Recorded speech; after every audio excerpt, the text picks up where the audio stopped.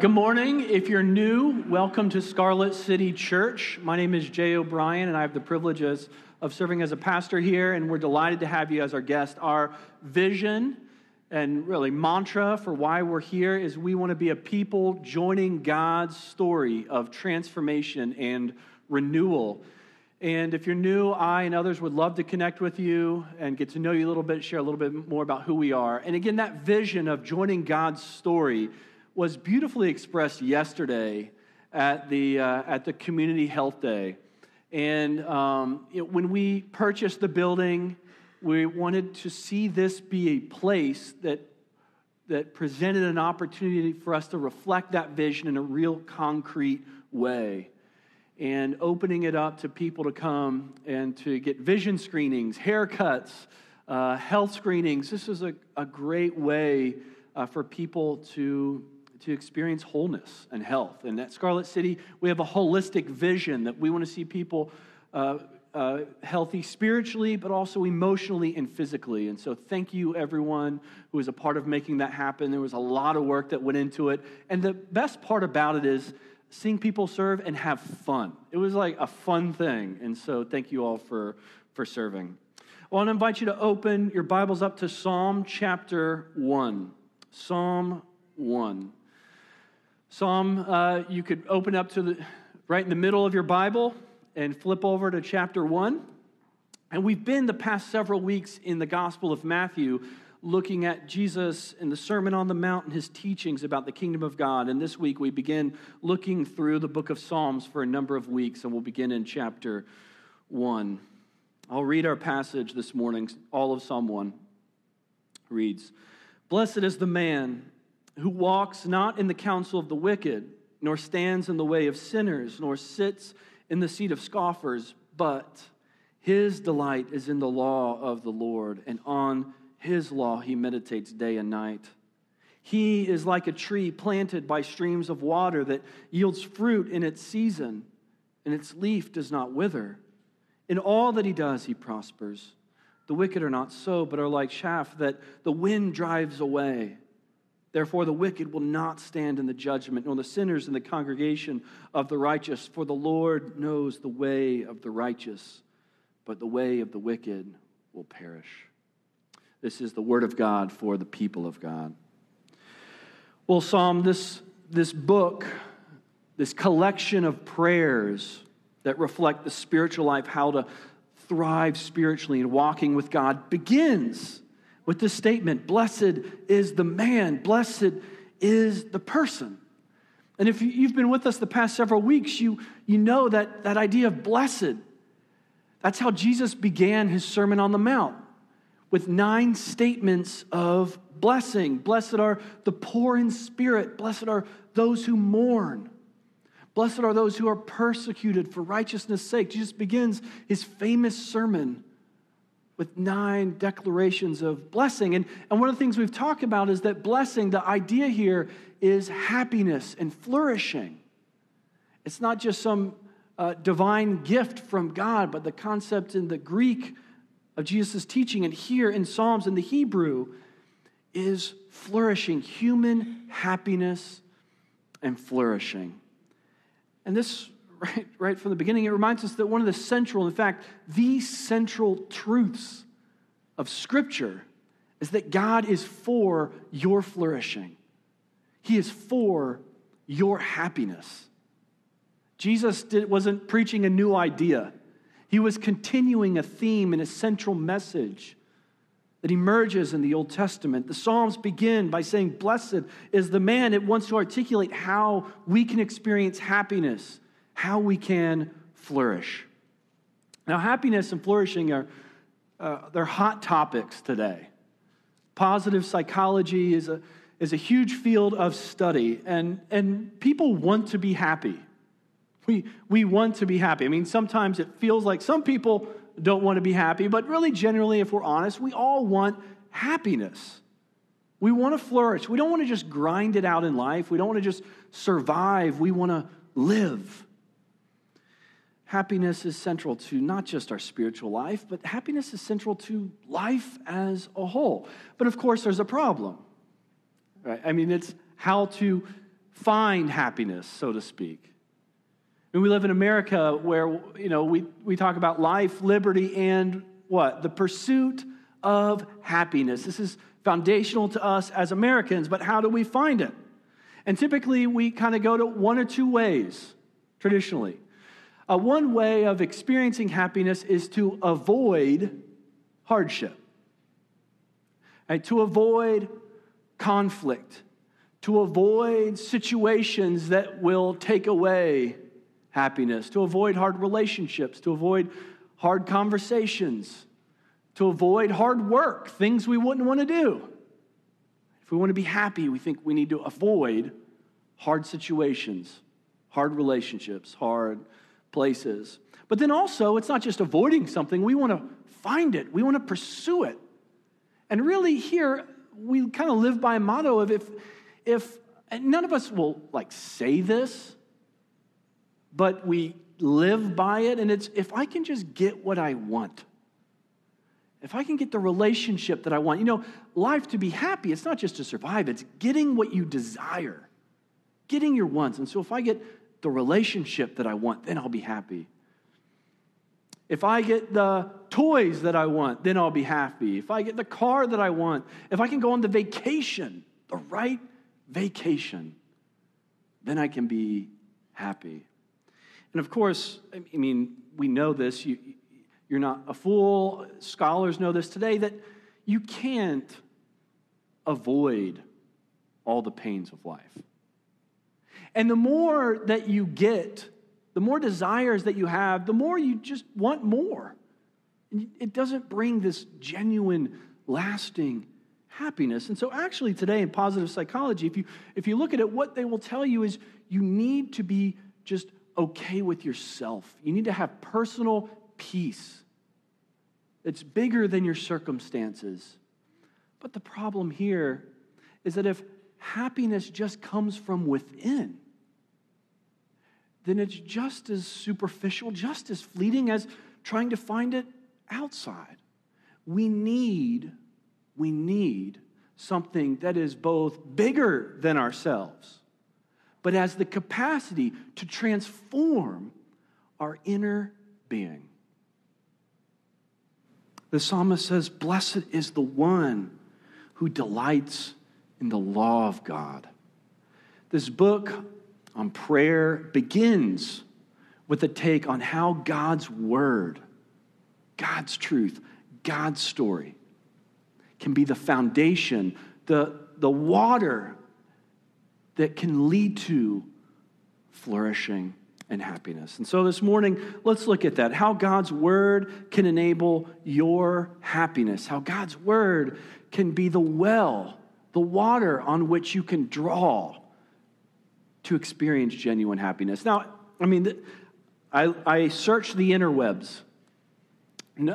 No one said God's Bible, God's word is what you need to be happy. This is countercultural for our world today. In fact, many of us, we look at it like, God's word would be like the opposite of happiness.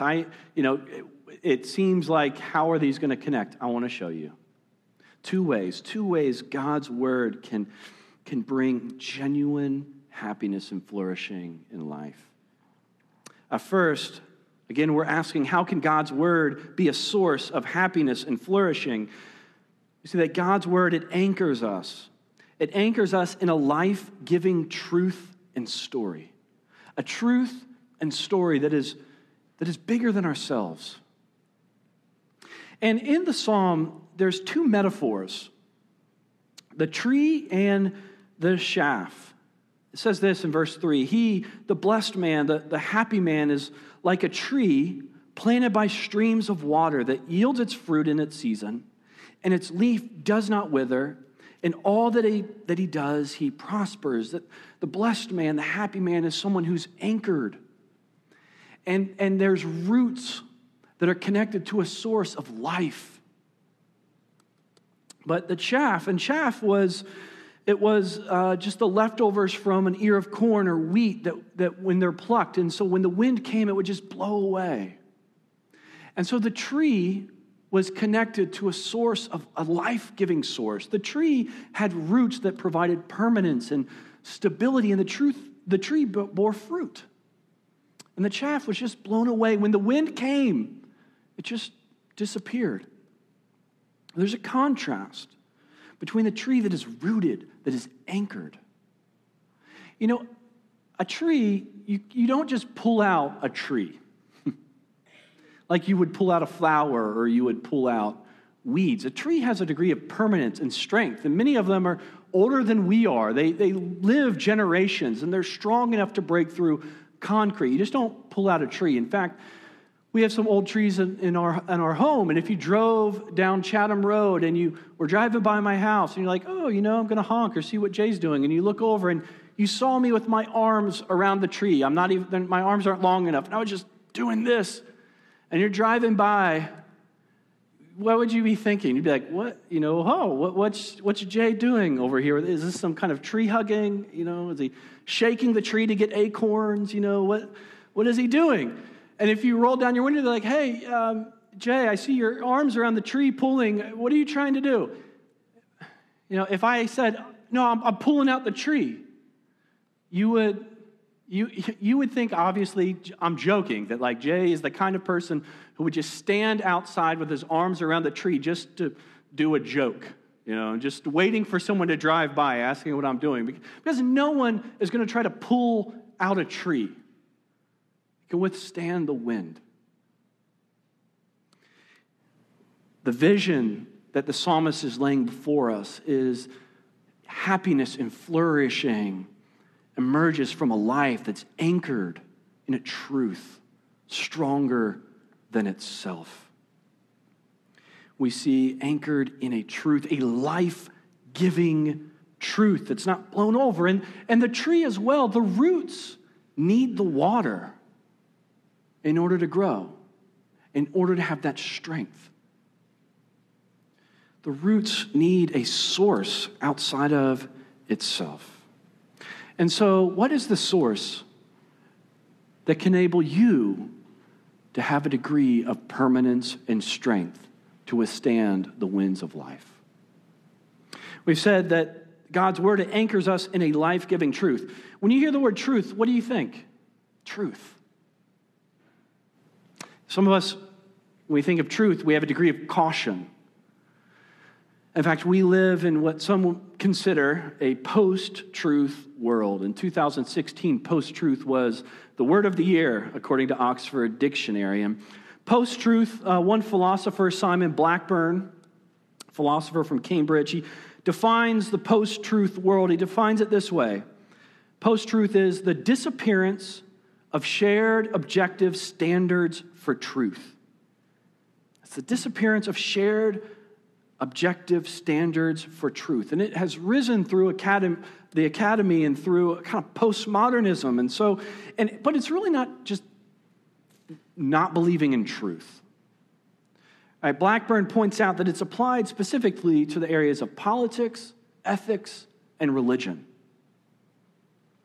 This idea that the disappearance, the lack of shared standards through which we can say something is true or something is false. So we live in a post-truth world. Expressions of this, to further clarify,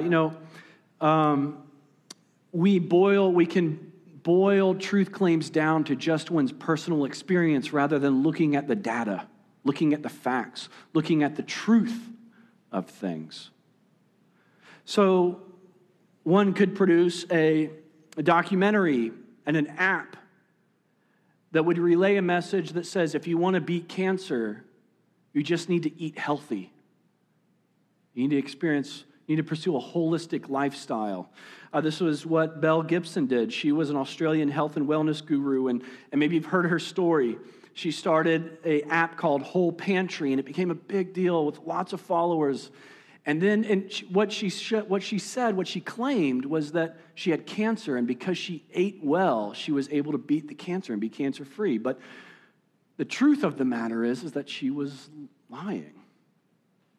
But a lot of people still believe it, that if we just eat healthy, we can beat this form of cancer. But that ignores the data. That's an expression of a post-truth world where we just believe in people's story, even if it contradicts the facts, because it supports our way of life. I'm not saying don't pursue wholeness and health and that eating healthy isn't good for you, but if you think that's just the means for you to beat cancer and you can ignore your doctors, there's a degree of foolishness. We live in a post-truth world in many respects. Now, as Christians, wanting to be anchored in God's word, as Christians, we should be pro-truth. Pro-truth. And pro-truth in all of its forms. Pro-truth in all of its forms. Not just what we claim to think the Bible says, but truth in all of its forms. As Christians, we should be pro-science. We are not afraid of science. Christians should be leading experts in the field of learning truth scientifically. We should not, as Christians, spread conspiracy theories. Maybe you've gotten email chains that might share something that seems to contradict what the mainstream media and everyone else, we have these ways of caricaturing people who don't spread the truth that we claim to represent. We need to, as Christians, be discerning and not foolish to spread false information. We want to be pro-truth in all of its forms. But also, we must be pro the core truth that the Bible is all about. We said that we are anchored in a life-giving truth and story, a story bigger than ourselves. I mean, we're talking about Scripture, talking about God's law, talking about God's Word. What is the Bible? What is it? This is core. This is foundational. What is the Bible? The Bible is not a book about the physical laws of the universe. It is not a scientific textbook. The Bible also is not primarily about moral law. We'll talk in a moment about how God gives perspective and wisdom, but it is not primarily a list of laws that if you keep them, God will accept you, and if you fail, he will reject you. No. I mean, how do we know that? Pick out any character in the Bible other than Jesus.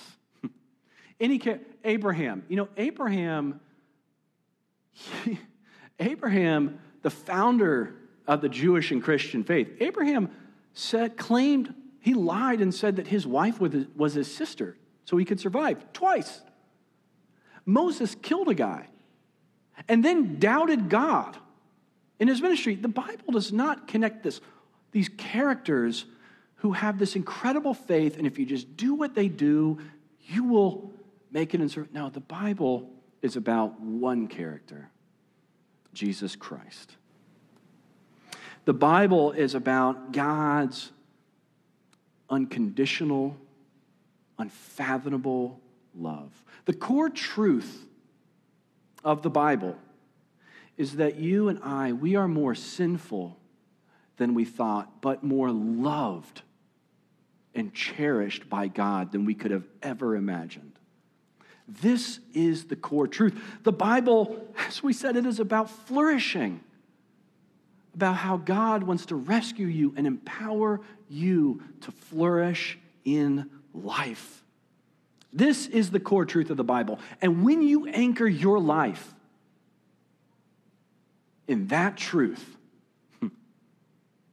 when you anchor your heart and your identity in that story, now there is a truth that says you are loved. No matter what you tell yourself, no matter what others tell you, you are loved, you are cherished, and through the finished work of Jesus, you are redeemed in God.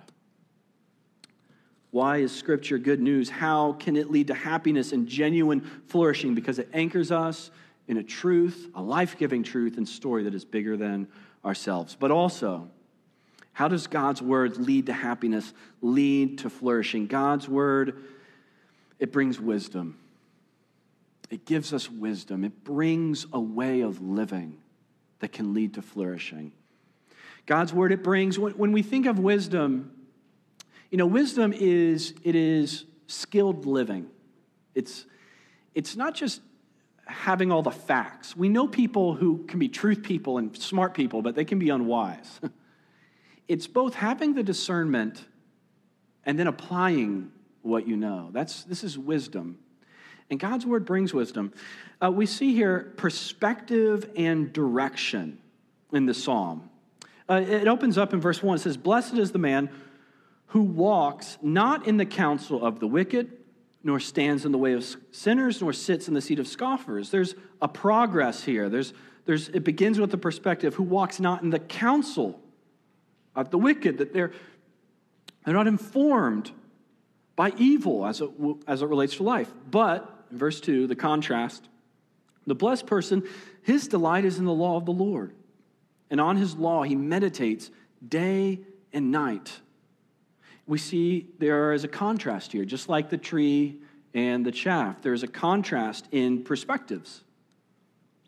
The person whose counsel is shaped predominantly by those who will lead them away from God, and the person whose perspective of life is shaped by God's word.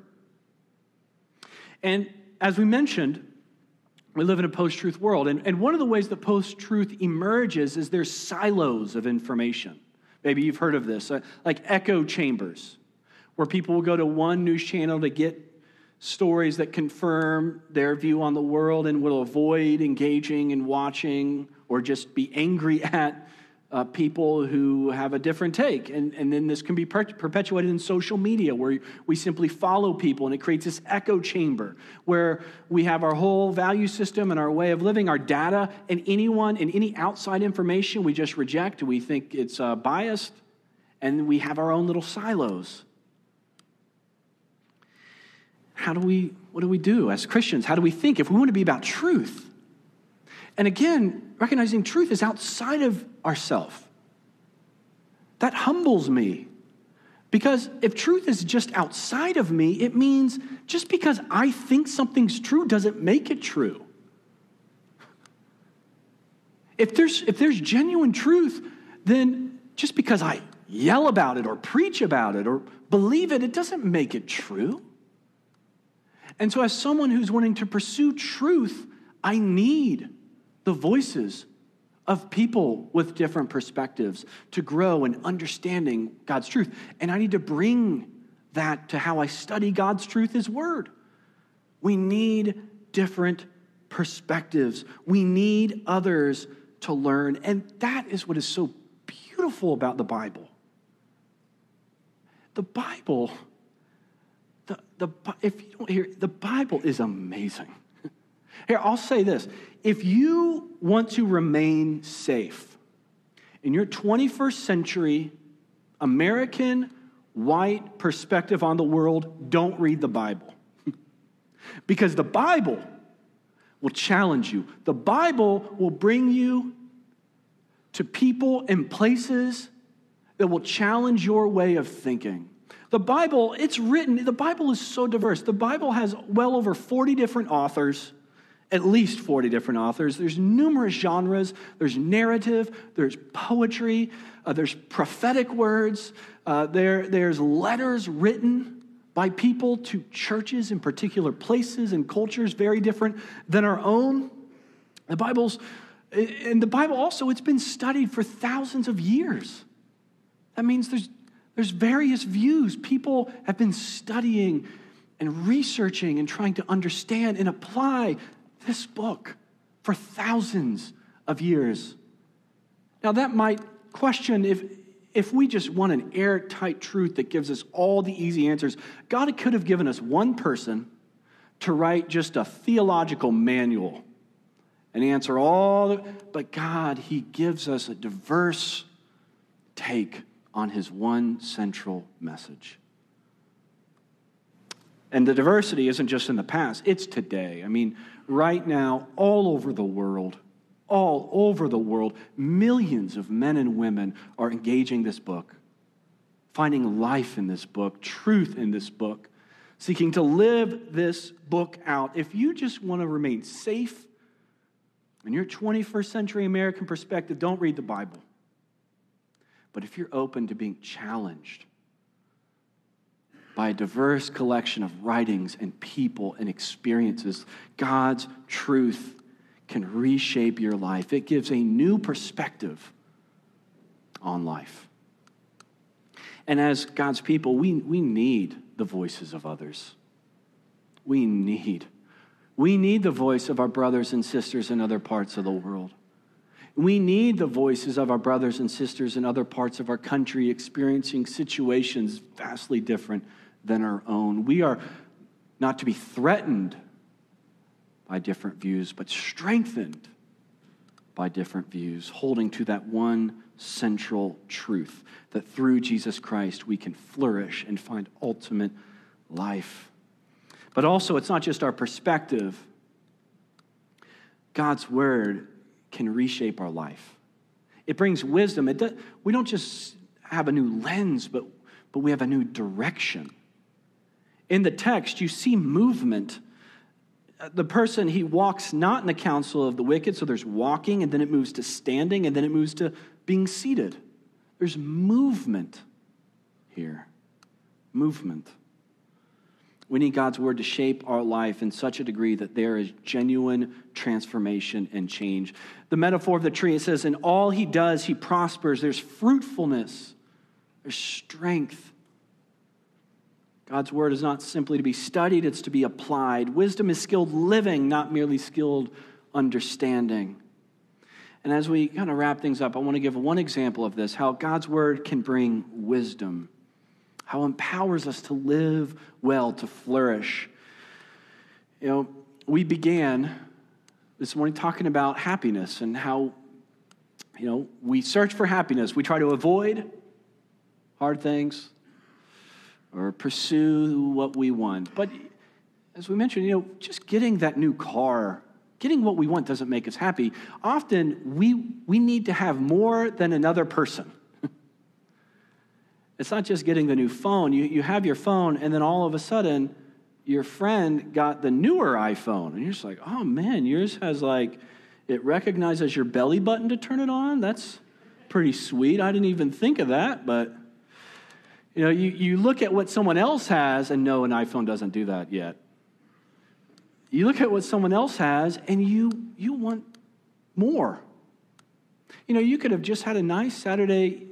Yesterday you're chilling at your house, a nice, warm Saturday afternoon in Columbus, and you go on social media, and your friend's in the Bahamas. You're like, oh, yeah, I knew it was a bad day. I could be there.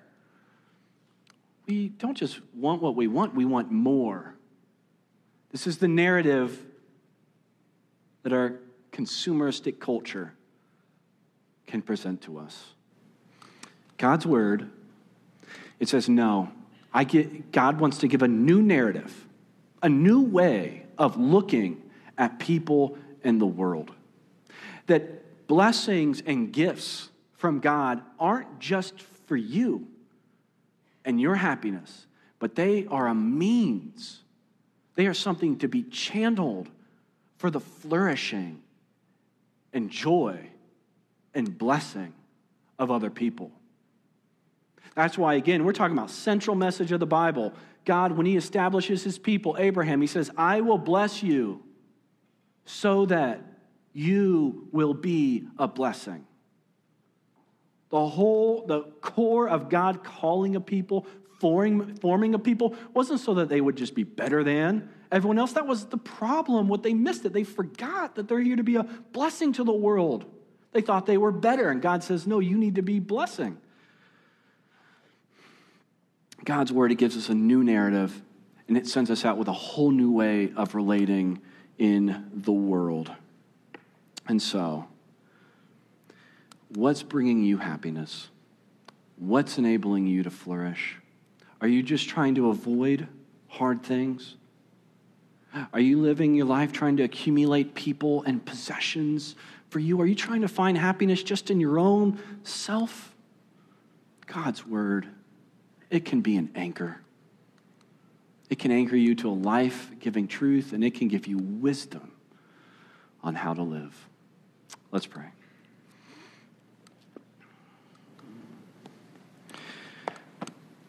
God, your word is beautiful. thank you.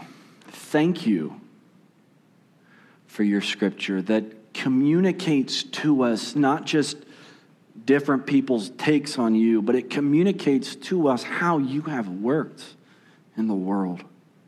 And God, we are grateful that the Bible is a collection of so many different expressions. We have, as we'll see later in the Psalms, we have prayers of lament and suffering. We have people doubting. We have people struggling. We so many different expressions. And we're thankful for that because that is life, God. That is life. Life, it can bring a wind that wants to crush us and blow us away. Lord, may we root ourselves, anchor ourselves in your words so that we can be nourished by its truth and we can be informed and have a perspective on how to live. Amen.